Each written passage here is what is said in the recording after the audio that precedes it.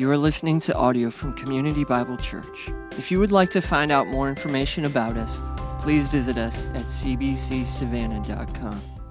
Thank you guys who are streaming from home. Glad you're all here.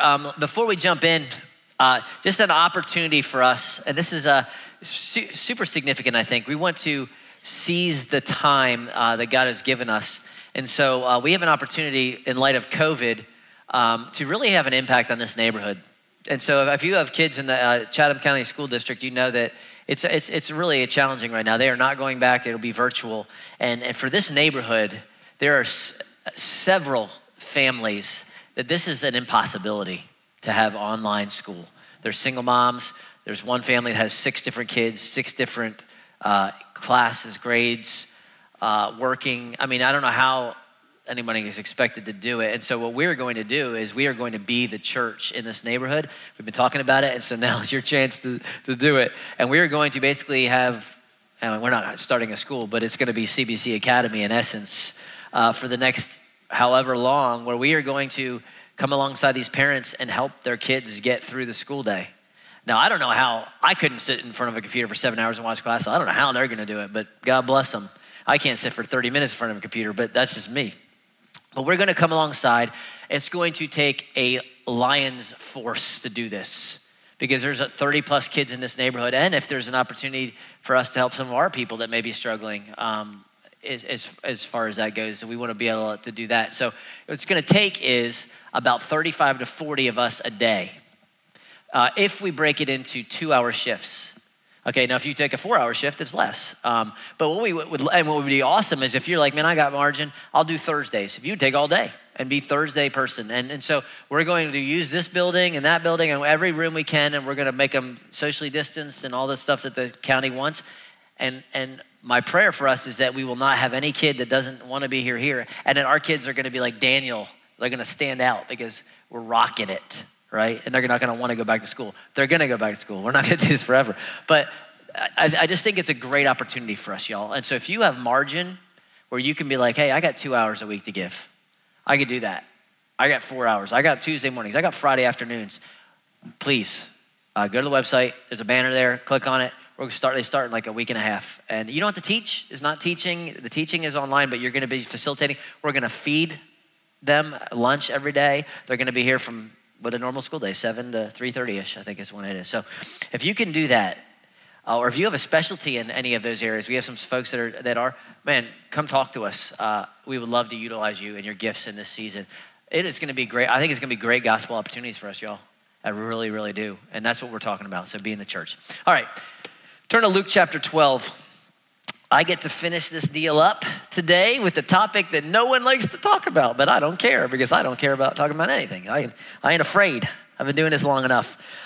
You know me, I love, obviously I love movies. One of the kind of the genres I love or the kind of movies is I love time travel movies. Just love it. I'm Uncle Rico. Go back to 84, win the championship, right? That's me. But there's just something about the concept of time travel, right? That I just love those movies. And usually, like, you know, Back to the Future, Terminator, whatever, Avengers. The idea is you use time travel to your advantage, right? So if you come from the future to the past, you somehow are going to change the past so that your future is changed. Or if you know what's going to happen, so if you're Back to the Future Part 2, which is the lesser known Back to the Future because it stinks. But anyway, so Biff, who's the protagonist, gets the almanac with all the sporting events, and he goes back to his younger Biff, and he hands it to the younger Biff so that the younger Biff will gamble on all these events and become rich. So the idea is you take advantage of what you know is going to happen, right? Terminator knows Sarah Connor is going to have John Connor, who's going to beat the Terminator, so they go back to try to change. The idea is you know what's going to happen, so it changes your present reality. Now, sadly, for some of us, time travel is not possible, right? It's not. But here's what is possible. I know the future. I know what's going to happen. Some things, anyway. I don't know who. I know the Phillies and the Braves are not going to win the World Series this year. I can tell you that right now. But beyond that, I can tell you what is going to happen. And in light of what is going to happen, I can tell you how to change and impact your future if you'll take advantage of it now. You say, how can I do that? Well, that's what we're going to talk about today. And we're going to finish up and talk about our last spec as we've been walking through what it means to be a follower How do we follow Jesus? How do we help others follow Jesus? And we have 5 core values we've been working through: our specs, scripture, prayer, engaged, community, and today, stewardship, right? Stewardship, which is a fancy word for meaning you're a manager. You have, everything you have is on loan from God: your time, your treasure, your talents. And it is your job to manage it in a way that brings honor to him. That's what a steward is. That's what you are. And when we talk about stewardship, we usually break it into 3 kind of big picture: time, treasure, talent. We've talked about time and we've talked about talent a lot. I'm gonna zoom in today on the treasure piece, which is money, which I know some of you, if you're visiting or you're watching online, you're like, oh, church always talks about money. I can't remember the last time I talked about money, because I don't talk about money hardly ever. But Jesus talks about money, and so I'm gonna talk about money. And this, by the way, is not a fundraising effort, because we're not fundraising for anything. We are fine financially. We're not worried. We're not spazzing. We're out of debt. We're being generous. We're giving money away. So this has nothing to do with, please, we need your money. It has everything to do with discipleship. This is a follower issue. Right, this is a significant follower issue. So we are going to talk about it today. And Jesus is not afraid of it, and neither am I. So Luke chapter 12. And what I want to do is I'm going to give you 4 big picture ideas about stewardship in regards to money, and then can I give you some direction, right? So maybe some practical application. So we're going to move kind of quick. Chapter 12 of Luke is really, the whole passage is really about stewardship and finances.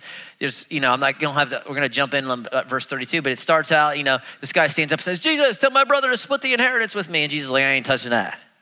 But then he tells a parable about a guy who has some barns. He's like, I don't like these barns. I want bigger barns. So I'm going to build bigger barns. And he builds bigger barns. And then God says, you're a fool. You're dead tonight. Boom. Your barns are someone else's. And then he tells us not to worry and not stress about food and what to wear, because God clothes the lilies and he feeds the ravens. So what are you worried about? He talks about that. And then he says, seek first the kingdom. Seek first the kingdom, and all these things will be added to you. And then we jump in verse 32. He says this: stay dressed for action. Fear not, little flock, for it is your Father's good pleasure to give you the kingdom. He says, you don't need to be afraid. And I love the language. It's this fatherly dad, arm around his kid. Maybe it's a thunderstorm at night and the kid's scared. He's like, don't be afraid, buddy. Little flock. It's a tender term.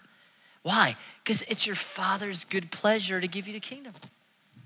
Your dad is delighted. He is pleased to give. And that word in the original language is a completed action. It's already done. Your dad has given you already the kingdom. So what are you worried about? It's okay. It's comforting.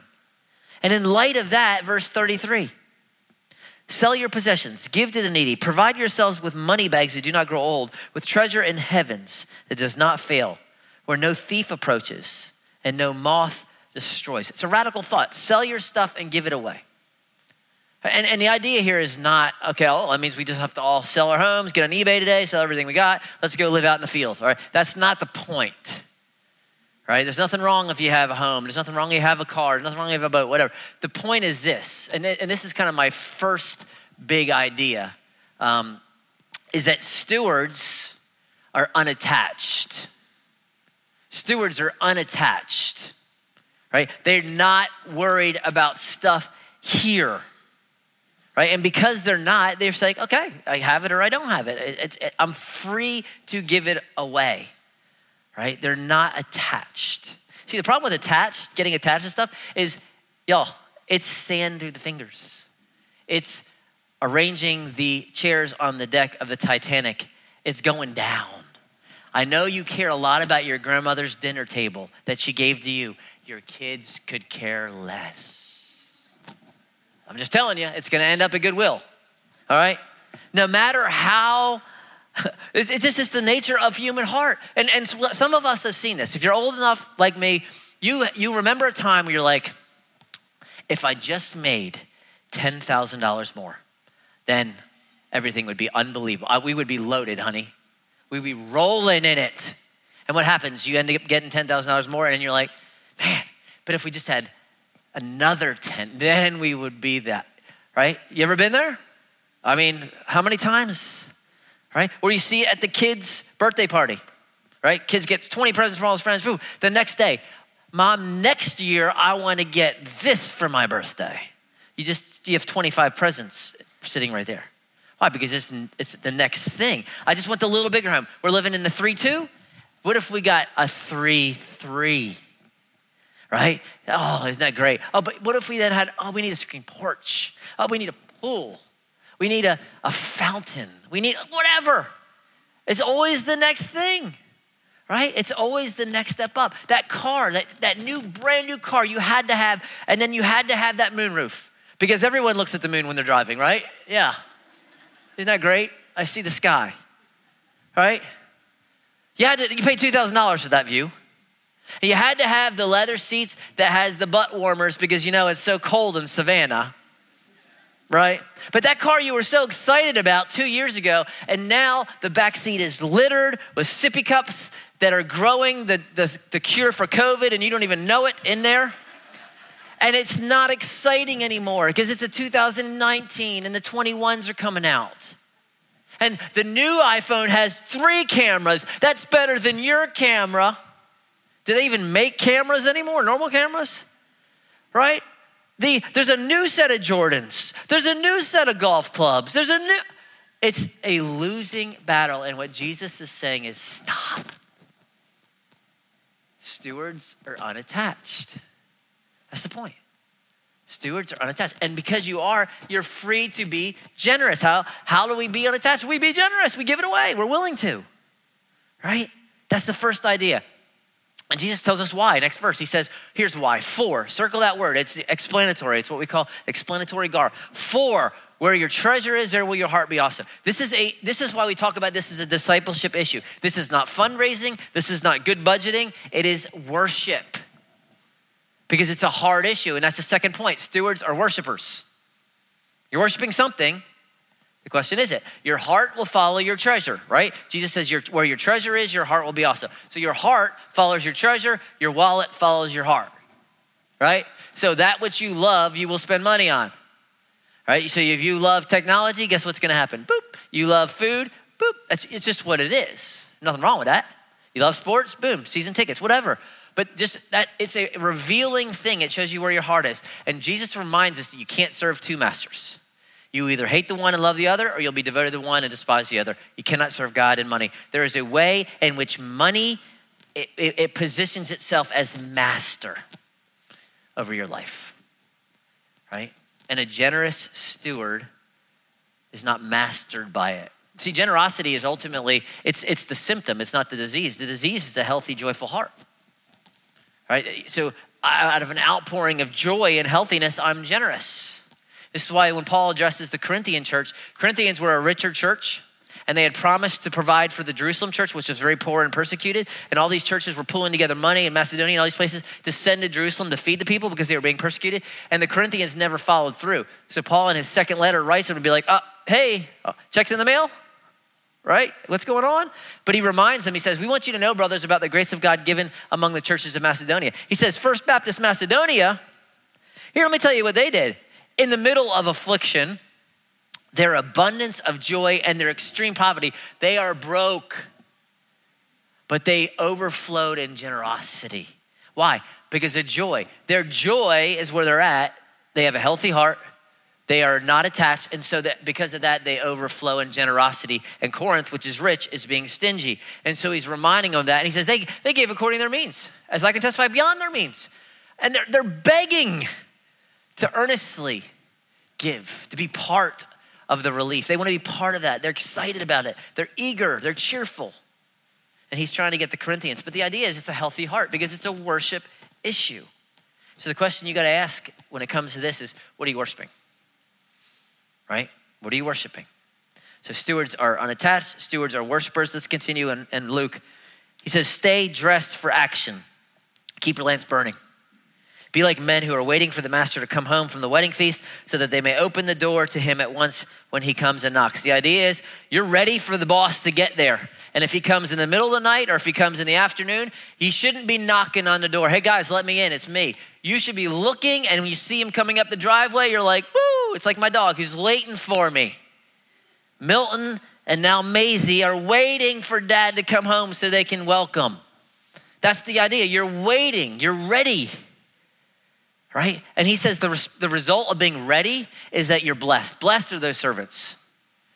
Happy, content, satisfied is the word. Truly I say to you, he will dress himself for service and he will have them recline at the table and he will come and serve them. The idea is the master will treat the servant like family.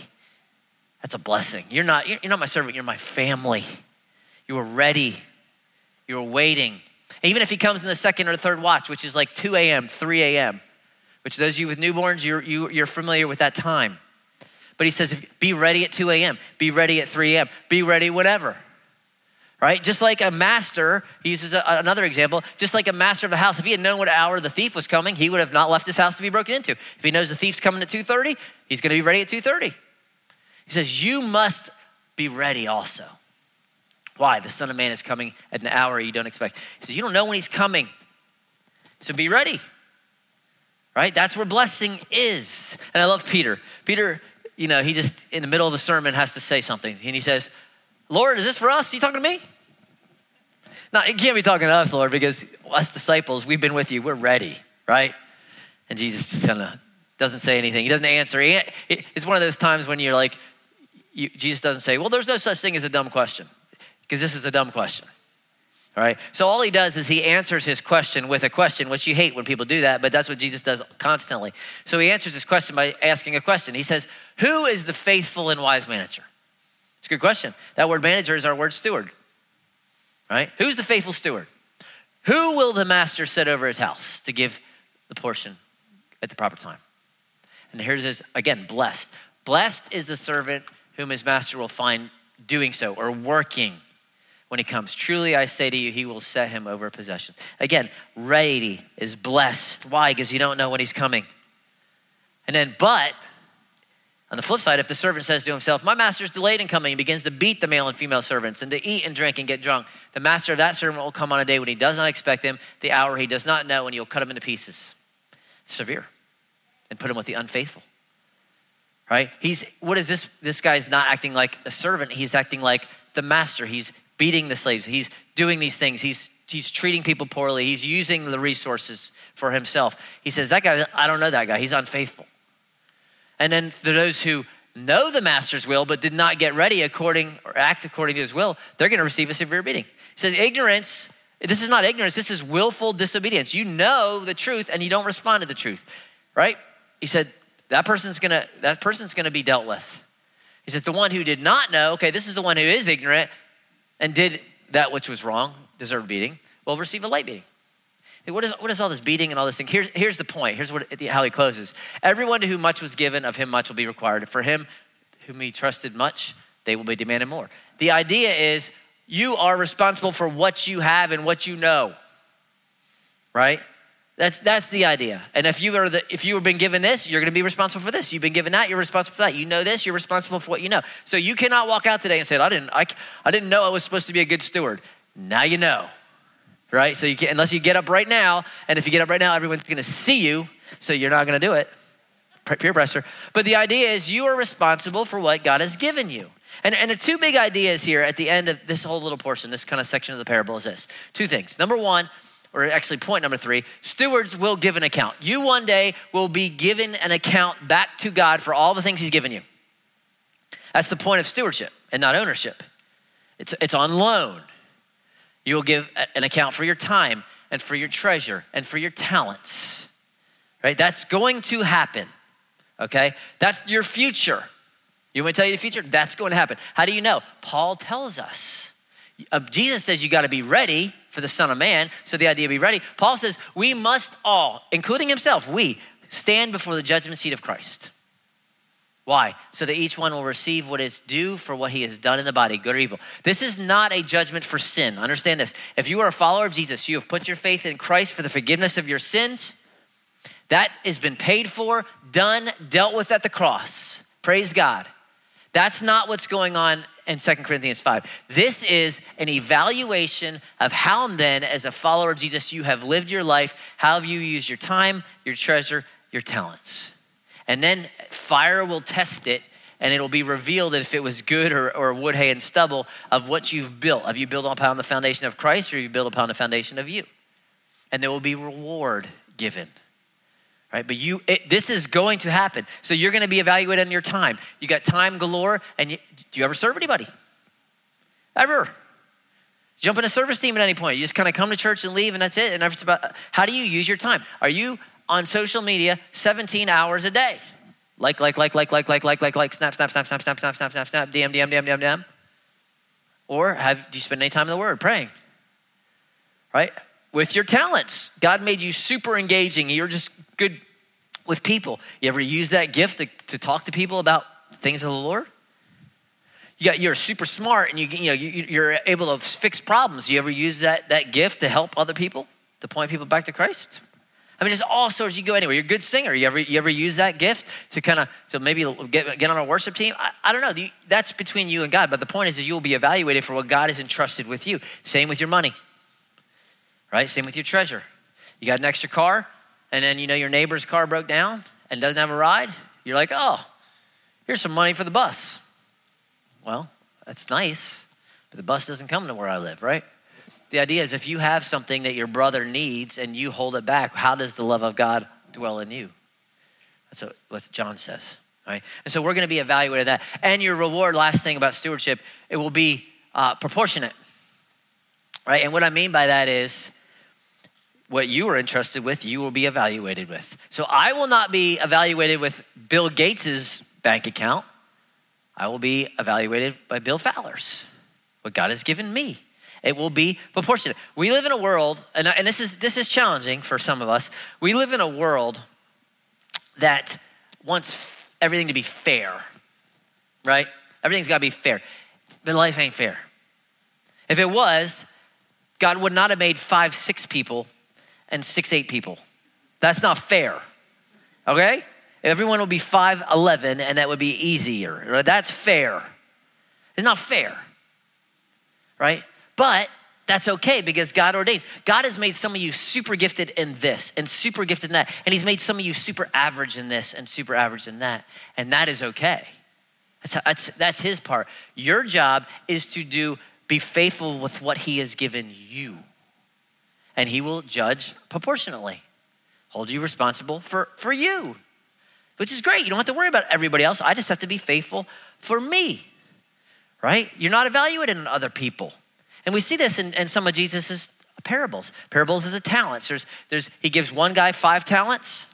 Talent is a weight. It's not I'm good at something. It's a weight of money. He gives one guy 5 talents. He gives one guy 2 talents. He gives one guy 1 talent. And at the end, when they give an account, the guy with 5 talents says, Lord, I've made 5 more talents. He says, well done. And the guy with 2 says, Lord, I made 2 more talents. Jesus doesn't say, well, you got 5. What happened with you? He says, well, no, well done. They get the same response. And then the guy with 1 that did nothing with it, he says, you're wicked. You did nothing with what I gave you. So it's not, I have to keep up with him because that's what God's gifted them like that. Okay. But there is a sense where you will be evaluated by faithfulness. There's another parable Jesus tells with 10 minas, which is another form of money. And all the servants get minas, 10 minas. Everyone gets 10. First one comes back, and he has made 10 more minas. And Jesus says, well done. You get 10 cities in my kingdom. Next guy comes back. He says, Jesus, I made 5 minas. He says, well done. You get 5 cities. They started with the same, but 1 made more. And then the guy with 1 that did nothing, he says, you're wicked. But the idea is there's faithfulness over here. He was more fruitful and he was rewarded. The point is this, Jesus is just. It is, and he will reward proportionately where he's gifted you, how much talents, how much treasure, how much time, just the opportunities. And if you're faithful with a little, he'll make you faithful with much. He'll give you more. And I don't know, it's just an honest moment. I don't know what reward in heaven looks like. The Bible doesn't talk much about what it looks like. So I can't tell you you're going to have a mansion on top of the hill, and I'm going to be living in a shack down in the valley. I can't tell you any of that, right? I don't know. But here's what I do know. It's going to be good, whatever it is. It's got to be. If Jesus has given it, right? I mean, it's got to be unbelievable if Christ has given it. And he is just and he is good, right? And so our desire for you as a church is just for you to stand there one day and hear, well done. Man, those are great words. Well done. That's what we want for you. Don't want your money. Don't need your money. What I do want is for you to stand before Jesus and hear, well done, my good and faithful servant. If we can stir you up in that way, that's our heart, right? So 4 big ideas. Stewards are unattached. Stewards are worshipers. They will give an account and they will be rewarded proportionally. Let me give us some direction real quick, some practical thoughts. Some of these may be you, some of these may not, some of them may, but just 5 practical directional thoughts for you to think about, and then we'll worship. And this is super easy for me to approach this because we have a super generous church, just so you know. We're not in debt.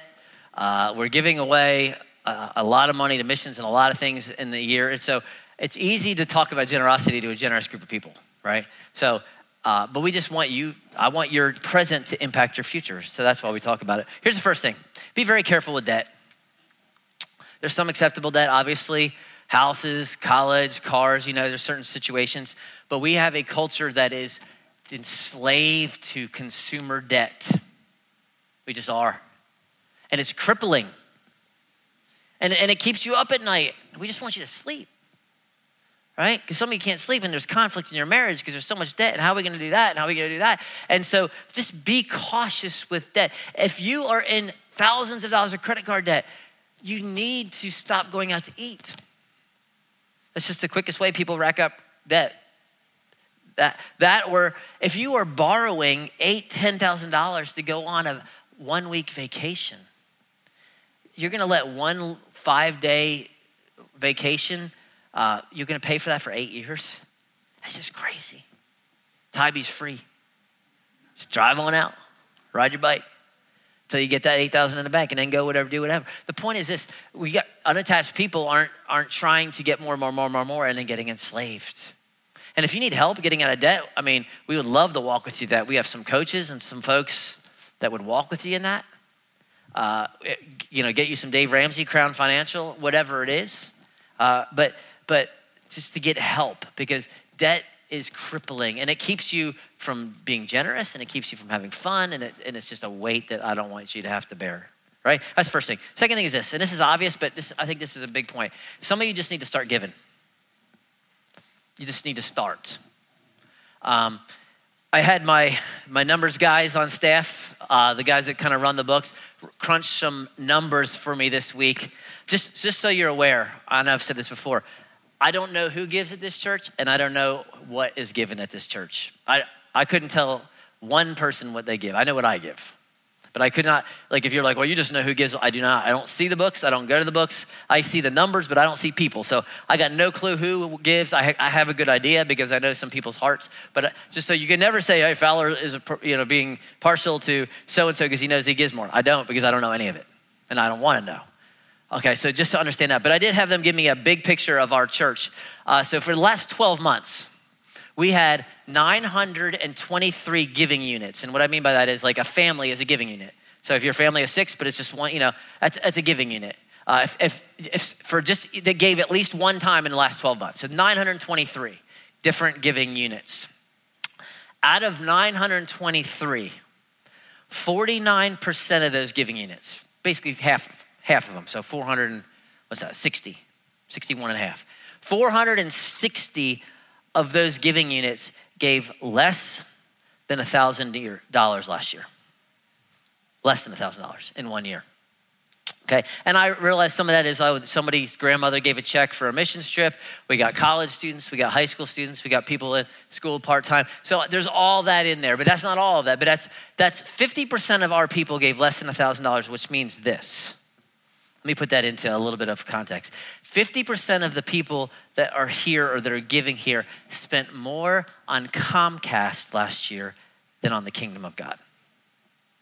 All right, and I know how much Comcast costs. $130 for my rip-off plan with phone, internet, and cable. And then have kids sneak a movie in here for $3.99. I'm like, are you kidding me? We had that DVD, but that's another story.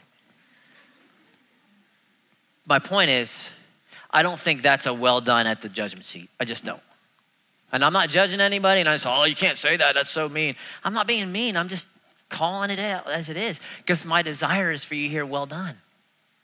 We spend more on food than the kingdom sometimes. Eating out.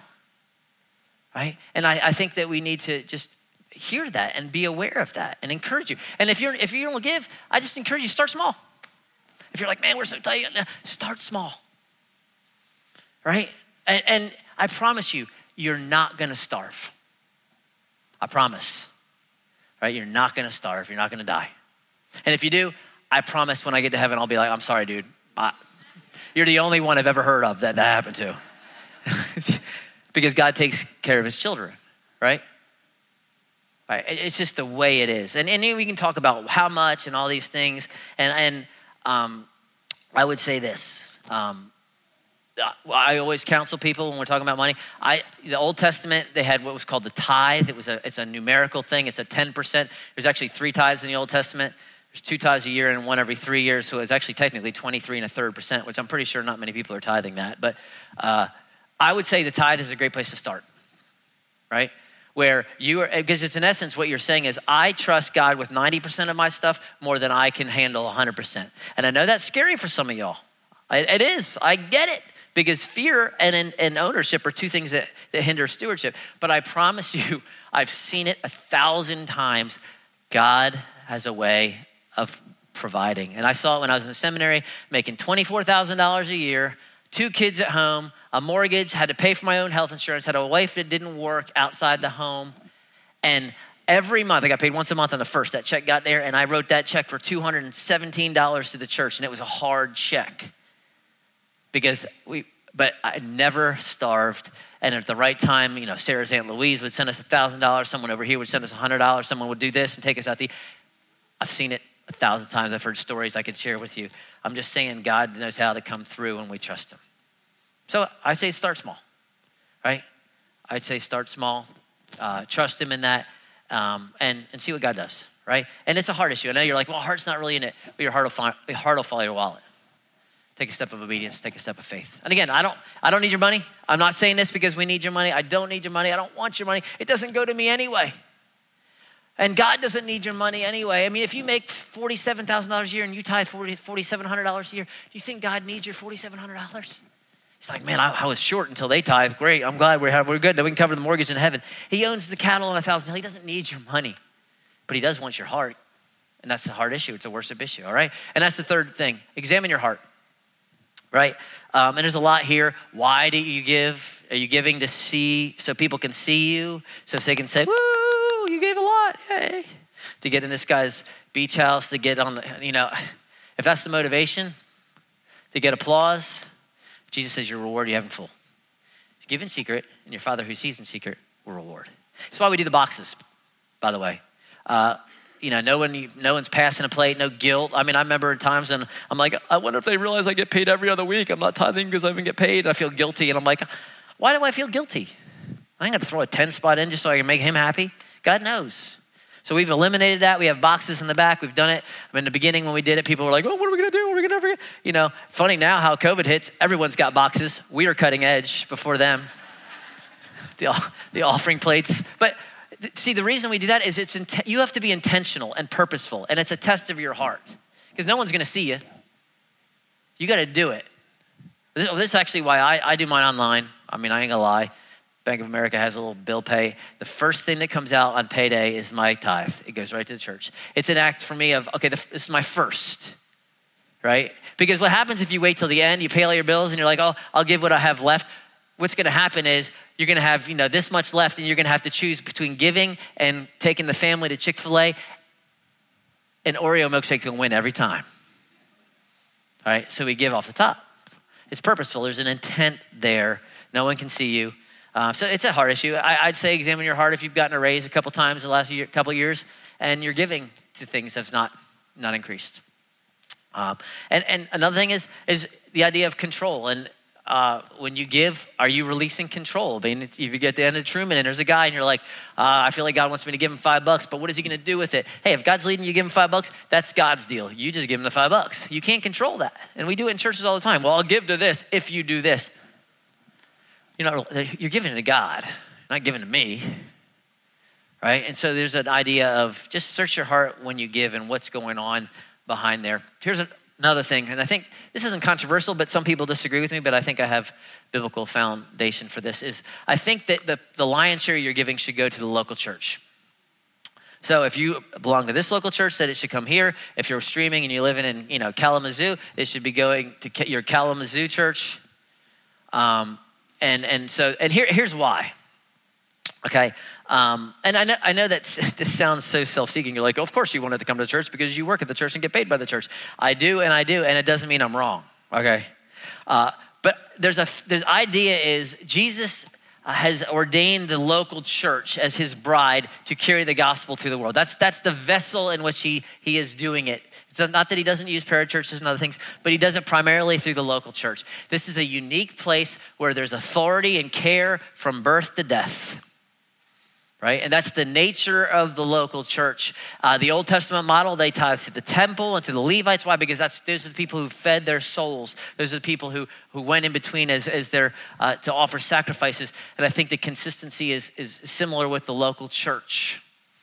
Right? It's not to say you shouldn't give to other things outside of local church. We do. We've supported everything from Christian radio to seminary students. Do we feed a little girl in Guatemala? We do all sorts of things. But the lion's share of my giving goes to the local church.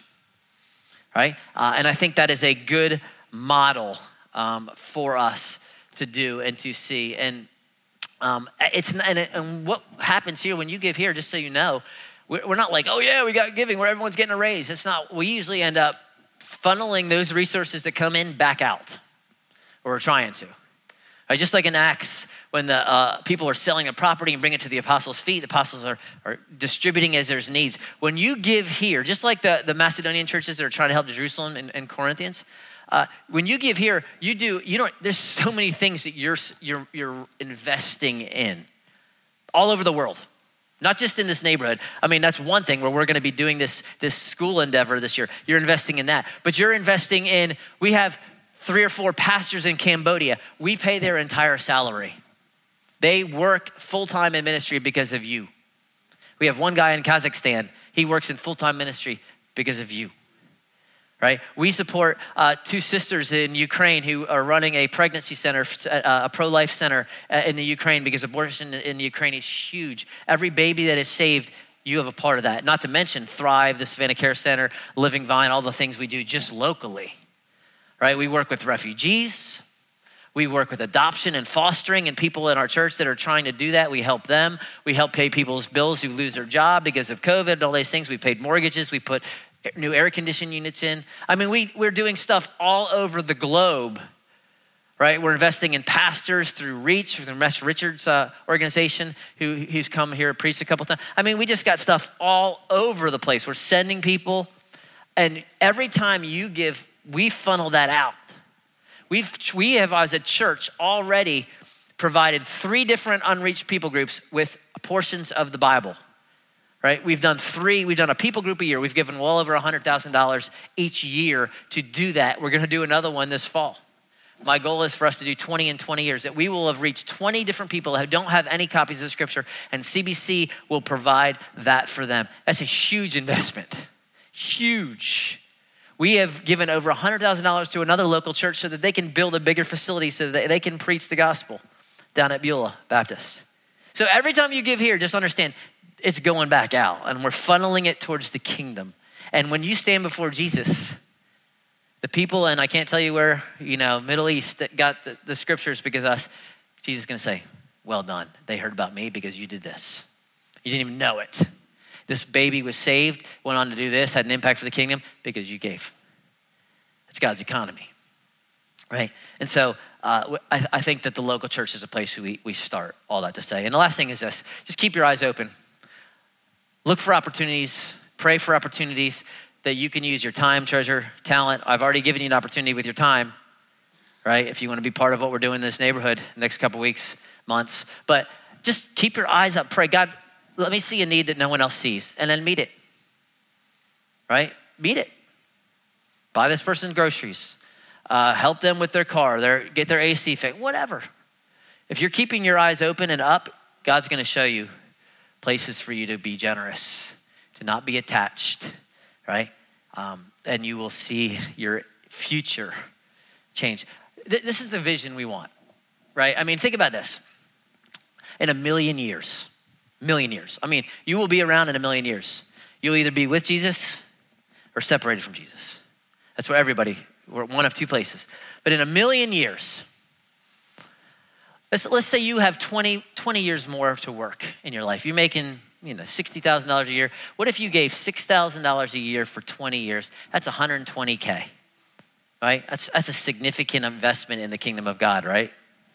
In a million years, you're gonna look back at that $120K and be like, man, I should have bought a boat with that.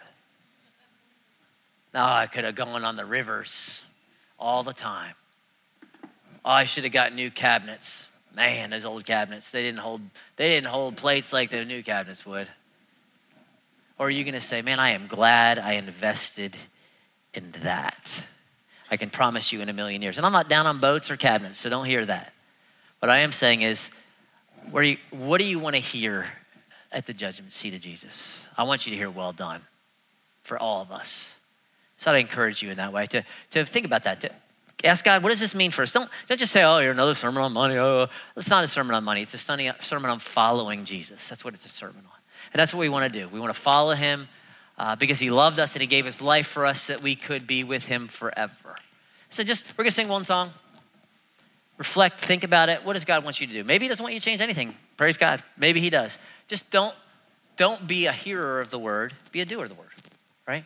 We want to follow him in scripture and prayer, engagement in community, and our stewardship, right? That's what being the church looks like for us. Let me pray. Why don't you stand and we'll sing. Father, I thank you for opportunity to be generous to give. You have been generous with us. You gave all you had, your son. And so we look to him as our model for generosity. Look to you as a father who, even though we were alienated and reconciled, you gave yourself. And so we're grateful. Pray for our church that we continue to be generous with each other, with others, and that we would store up treasure where there's no moths or thieves, but that where we will rejoice forever that we invested in something that lasts. In Christ's name I pray, amen.